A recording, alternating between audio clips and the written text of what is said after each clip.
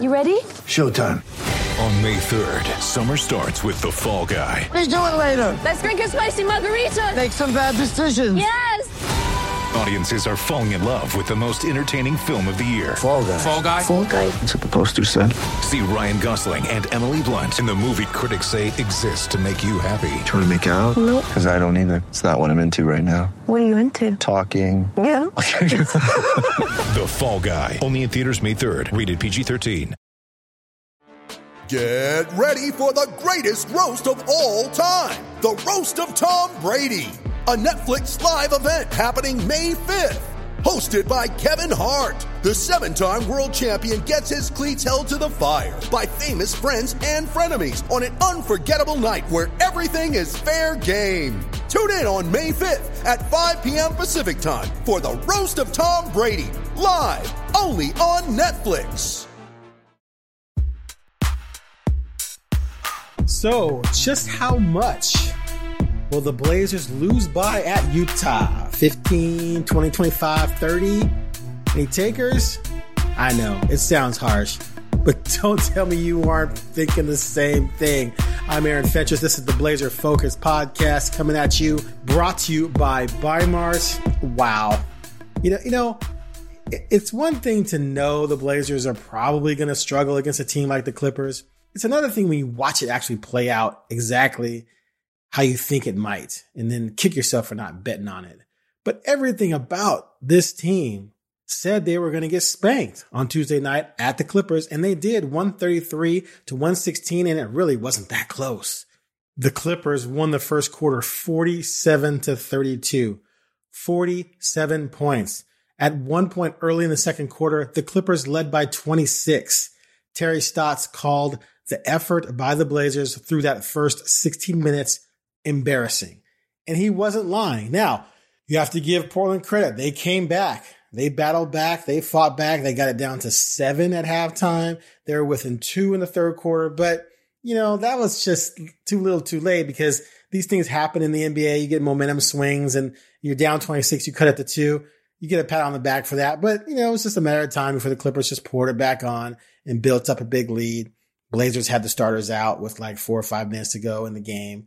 So it was pretty much a thorough beatdown. You're looking at a game where the Blazers shot 11 for 36 on threes. That's 30.6%, 40% from the field. They only committed 7 turnovers, 5 in the first quarter. So they only had 2 the rest of the game. That was good. But defensively, this team is just a mess. They're 29th in the NBA in defensive efficiency, or rating, I should say, for a reason. They gave up 51.7% shooting to the Clippers, who shot 39% on threes and pretty much did whatever they wanted to. And the same problems popped up that we saw in the Milwaukee game, where the Clippers were simply too long and too big for the Blazers' 3-guard offense. Now, we're going to hear a little bit during the show from Norman Powell and Terry Stotts, who spoke after the game. I asked Powell, did they have a problem with the Clippers' length? He said no. And Stotts said the same thing after the Milwaukee game. But to me, it was clear. You have a 6'7" Kawhi Leonard, a 6'7" Marcus Morris Sr. You have a 6'8" Paul George out there. And they're being guarded primarily by 6'3" Norman Powell, a 6'3" CJ McCollum. Usually we saw Lillard on Patrick Beverly or Reggie Jackson, and there was some switching up there. But the bottom line is, no matter what was happening, at some point, George and or Kawhi or Morris would end up on a small guard for the Blazers. Also, it's tough to shoot over guys who are 4, 5, 6 inches taller than you. You have to alter your shot. It's tough to go inside on them. So to me, there's no way it doesn't matter. That said, Terry Stotts said, hey, I can't complain about the offense. We had 66 points in the first half. And he's right. The offense was able to put up some points. But the length issue is a problem. If they didn't have that issue, maybe they score 126 and maybe they give up 120. That's my point here, is that they're facing teams that have better all-around athletes, more height, more length, and they're getting throttled. That's what happened to them the last 2 losses. They beat the Thunder in between those 2 games. We all know the Thunder are in rebuilding mode. So what does this mean moving forward? Well, they're going to play Utah on Thursday. The good news there is that Utah starts 2 6'1" guards, Donovan Mitchell and Mike Conley, Jr. So actually, the Blazers will have an advantage in height in the backcourt for the first time this season since, well, they played Utah the last time. And oh, by the way, they lost 120-100. So I don't feel like this is going to be a good matchup, regardless of the height situation, because Utah's a team that plays defense. They're 4th in the league in defensive rating. And oh, by the way, they're 2nd in offensive rating. That's not a good combination for the Blazers, to say the least. All right, first things first, as we dissect this situation, let's narrow the focus down to what teams are doing to Damian Lillard. Here is Coach Stotts talking about how the Clippers got after Lillard, got the ball out of his hands, and how frustrating that is for both Lillard and the team. I saw that we scored 66 in the first half, so I have a hard time complaining about our offense in the first half, regardless of what they were doing. Obviously, they did give Dame a lot of attention. My biggest disappointment with that is it's, keeping Dame involved. I know he gets frustrated by not having clean looks and being double teamed and people taking the ball out of his hands. Because of that, Norman had a very good night. CJ had a very good night. But my biggest concern for that is, it's very frustrating for Dame. Even though if the team is scoring, he wants to be involved. And, it's up to me to help him get quality shots. And it's up to the team to help him when teams are doing that. It was definitely a frustrating night for Lillard. He was 2 of 14 from the field, 1 of 6 on threes, 11 points. That's the least amount of points he scored since he had 9 against Utah in the season opener, a 120-100 loss at home to the Jazz. So this is a reoccurring theme against certain teams where they're going to just take Lillard out as much as possible. They're going to throw multiple guys at him, make him give up the ball. And one of the reasons why the Blazers got Powell is because that gives them a second ball handler who can score off the dribble and shoot the jump shot in Powell to go along with McCollum. And it worked out for the most part because Powell did score 32 points. He also got to the line a lot, 14 of 15 free throws. McCollum had a nice night, 24 points. But they're not going to win many games without Lillard scoring. As a matter of fact, this season, when he scores under 20, they're 2-4. And the 2 wins were basically blowout wins, like the Thunder game the other day when I think he only had 16, but he didn't play all that much, especially late. I don't think he played at all in the fourth quarter, and they were just throttling the other team, so he didn't really need to be aggressive on offense. And the other one came against the Kings. They blew them out as well. They didn't need him to be as, dominant of a scorer. He had a lot of assists in that game. So when they need him to score and he doesn't against good teams, they've lost 4 times. So it's clear to any team playing them, if we take out Lillard, if we shut him down, keep him in check by doing whatever we can to disrupt him, we have a greater chance to win. Like there's just no doubt about that. Now, I would say against certain teams, it might not work out as well because Powell can be a serious threat and you're going to face teams that don't have the offensive firepower that the Clippers do. But if the Blazers are going to beat good teams, they have to figure out a way to get the ball into Lillard's hands and allow him to have the scoring opportunities regardless of what the other team's doing. Now, Powell talked about one of the things he and CJ are able to do is handle the ball and basically, be the point guard. That allows Lillard to now play an off guard. They're not going to double him if he doesn't have the ball most of the time. So then he can run off of screens and sort of be that 2-guard guy who's trying to get his shot, trying to get open. You give him the ball. He's only going to have one guy chasing after him, and then he can get a shot off, maybe make a move on that one guy. It's going to be less likely that once he gets it, the other team is then going to fly to double team him, as opposed to when he brings the ball up court and teams can immediately start to double him as soon as he crosses the half court line. So I think moving forward, the Blazers have to make that just part of the offense. Like just the first time the other team blitzes Lillard, the next time you come down the court, don't have Lillard bring it up. Have McCollum or Powell bring the ball up, and now Lillard is a 2-guard. Lillard plays 6'2" 2-guard, just like Allen Iverson did back in the day, just like Steph Curry has done at times. He's not the primary ball handler. He's a 2-guard. And just let him be the scoring threat that he is as a shooter, as a penetrator, as anything. He can score in a variety of ways. Let him just play 2-guard. And no team is going to double team McCollum or Powell if they have the ball and then they get the ball to Lillard. No one's going to do that. So basically, you're not going to see many double teams. Now, a team could decide that they're going to just double Lillard off the bat and make sure that he doesn't even get the ball. You can deny him, I guess. But if a team does that, then now the primary ball handler is going to be in a situation where he's basically playing 4-on-3. He can make a move on whoever's guarding him, get penetration, draw another guy if he does, and then kick it out to one or two wide open guys. Like the math just doesn't work that way. So to me, that has to be the plan moving forward. Not that they haven't done some of that, but that should be the primary offense. Like just Damian Lillard, you are the two guard. Go be Allen Iverson, get open, we'll get you the ball, get your shot.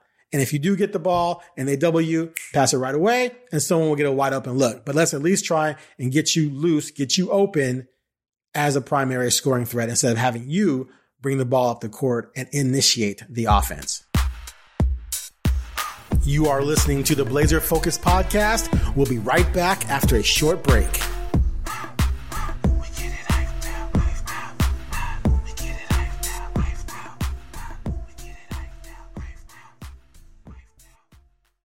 One thing that was said by Powell following the game Tuesday night that was very interesting is he was asked about playing with some good defenses in Toronto. And he talked about how basically they had a lot of different defensive coverages and blitzes, and they would play triangle in two. They'd play box in one. They would just mix things up and throw different things at opposing teams. And he also talked about how everyone was bought in on defense. Everyone sold out on defense. It meant something to the team. It was important. Let's hear Powell talk about that a little bit after Tuesday night's loss. We hung our hats on the defensive end. Toronto, Nick Nurse and that coach that was really creative in different coverages, mixing it up. I like to just say junking up the game a little bit, giving them different looks, having the offense have to second guess and think about what the coverages are and taking blitzes off, boxing one, triangle and two, things like that. And guys were able to buy in and on the defensive end, which led to everybody being able to contribute on the offensive end. It's just something that we got to do here. I'm not saying anything about the coverages, but just having that defensive mindset going into the game, being communicative and being tied together on a string. I thought those defensive teams in Toronto were really tied together, and it's just something that we have to continue to do here, especially in the playoffs where games is in a half court. We can't have defensive lapses and starts the way we did now came out tonight. So it's something we just got to build on. So that's Powell talking about how they played defense in Toronto. He talked about how everyone bought in, how it basically was important to the team. And I could tell when he was talking about it, and especially before that clip, he kind of hesitates because I think he didn't want to make it sound like, oh, in Toronto, we did all of these things, and these are the things they're not doing here in Portland, right? And I don't think I'm reading too much into it because the Raptors ranked second in defensive rating last season. The year before that, when they won the title, they ranked fifth. And the year before that, they ranked fifth. So Powell is used to playing for good defensive teams. Even this season, with all the problems they've had this year, they still rank 12th in defensive rating. So Powell brings a mentality that should help this team, but continually we're still hearing the same old things. We got to work on communication. We got to work on playing together. We have to get guys healthy, et cetera, et cetera. Well, Nurkic is back. He's not at full strength, and he did miss the game the other day, but he's on a minutes restriction, and he has helped. But at some point, man, it's like you're either going to do it or you're not. You're either going to become solid on defense or you're not. We're not even talking about them being elite or great or even average. If they could just get to bad, they're not even bad right now. They're awful. They're atrocious. A 117.5 rating defensively? That doesn't make any sense. Listen to the list of teams around them. The Kings, the Pelicans, the T-Wolves, the Wizards, all under 500. The Cavs, under 500. Now the Nets are down there. They're at 25th, but they have major superstars and they're still winning. The Blazers only have one superstar. But point is, they rank amongst the worst teams in the league in defensive rating, and that happens to coincide with a lot of these teams having horrible records. Portland does not have a horrible record because, like the Nets, they can score with anybody. But they're not on the Nets level when the Nets have all their stars, Durant, Harden, Kyrie, and then they just added Aldridge and Blake Griffin. So the Blazers have to play better defense than they are to have a chance to succeed. And right now, there's no evidence that they're going to do that. Yes, they've had stretches. Dame talks about that all the time. We've played in stretches. We've looked good on defense in stretches. We've had these moments when we're good on defense. Well, where are the moments against good teams? That leads me to my next point here. When the Blazers lose big. They don't mess around, man. And so I went and looked at the schedule for every team in the top six, in the West. Let's start with Utah. They're number one. Utah has had one really, really bad loss. They lost 130-96 to Brooklyn. Bad night at Brooklyn. That's only once, though. Their other losses are all reasonable losses. Denver's had two bad losses. They lost by 21 to the Lakers, and they lost by 24 to Toronto. Toronto shot well. They lost by 24. Things like that happen in the NBA. That's just life. The Suns have one really bad loss, 123-101 to the Pelicans. The Lakers have four bad losses, 122-105 to Denver. They got rocked at Utah, rocked at Phoenix, and rocked at the Clippers. However, a couple of those were after LeBron went out. So they're kind of understandable. With LeBron and Davis, they're not losing big really to anyone. They did have one bad loss, 107-92 at Detroit with LeBron. Now that's only 15 points, but that was Detroit. But still, you're only talking about a few bad losses when the big two were playing for them. The Clippers have had 5 bad losses.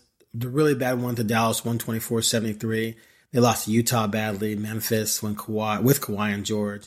And then a couple of weeks ago, they lost by 20 at the Pelicans. But again, that's only 4. Now let's go to the Blazers. The Blazers have 9, what I would call bad blowout losses. They lost 120-100 at home against Utah to start the season. Then a few games later, they lost by 23, 128-103 at the Clippers. They lost at home to Indiana, 111-87, 24-point beatdown. That was the night Nurkic went down. They lost to San Antonio, 125-104 at home. They lost at the Bucks, 134-106, 28-point loss. They lost at Phoenix, 132-100. They lost to Dallas after beating Dallas. They lost to them 132-92. Then they lost at home to the Bucks the other day, 127-109, and then the 133-116 loss to the Clippers on Tuesday night. What's interesting is that 3 of these bad losses, Dallas, Milwaukee, and the Clippers, all happened within the last 8 games. So as McCollum comes back and they have the blowout loss to Dallas, they have the blowout loss to the Nets, they go on the road, they get Nurkic back. He plays against Milwaukee. They get blown out. Then, of course, Nurkic is out, but they have the addition of Powell. They have McCollum. They get blown out by the Clippers. So when you're going into the stretch of the season where Dame's trying to win MVP, where the team's trying to win games to climb up the standings, and you're suffering these blowout losses where you're just getting destroyed by good teams, that's all just bad news. And it speaks to the defense. If the defense wasn't horrible, even if they lost these games, they wouldn't be giving up 133, 127, 132. Like, you wouldn't be giving up those numbers. It's one thing to lose 118, 116. It's another thing to lose 133, 116. And so I, at this point, just don't buy that the defense is ever going to be even average. It's going to take, Nurkic has a knee inflammation thing now. So is that ever going to be right? Is he ever going to be 100%? Can he ever give them 30 minutes a night and be the defensive player he can be? I don't know. At this point, who really can say? So if you can't rely on him to come back and be a defensive presence, and you got to roll with Kanter for half the game, or Nurkic is just not going to be himself, then the defense is not going to improve dramatically. It still could improve a little bit. They could still have stretches where they play well. But man, having stretches of good defense against Toronto, against Orlando, even against the Pelicans, the 101-93 game on March 18th was probably their best defensive performance of the season because they did it against a top 10 offense, 101-93. That was impressive. But, basically the Pelicans can say, well, we shot poorly. And there's evidence of that because the next night they gave up 119 to Dallas and then 132 to Dallas and then 116 to the Nets and even 122 to Miami during a win. And Miami is not necessarily a great offensive team. They're good. So I don't know. At this point, I'm just at a loss with this defense. I'm tired of talking about it. But I'll keep doing so because, well, that's my job. Anyway, that's enough for this podcast. I'm cranking these up now to a couple times a week, trying to fit them in between games as we head down the home stretch. So please be sure to tune in, subscribe, so you don't miss an episode during what's going to be a crazy last month and a half of this season. I'll be back on Monday for the podcast after the Blazers return home. They host Detroit, which automatic win, I'll call that right now. And then they play Miami. That's going to be an interesting game. And then next week, man, they've got Boston coming into town, then at San Antonio, then at the Hornets. Those are two games they also should have a great chance at winning. Then you got the Clippers again, then Denver. Yikes. Anyway, let's narrow the focus down to Utah Thursday and then the weekend. And I'll be back next week with more analysis on these Blazers on the Blazer Focused Podcast. Thanks for listening.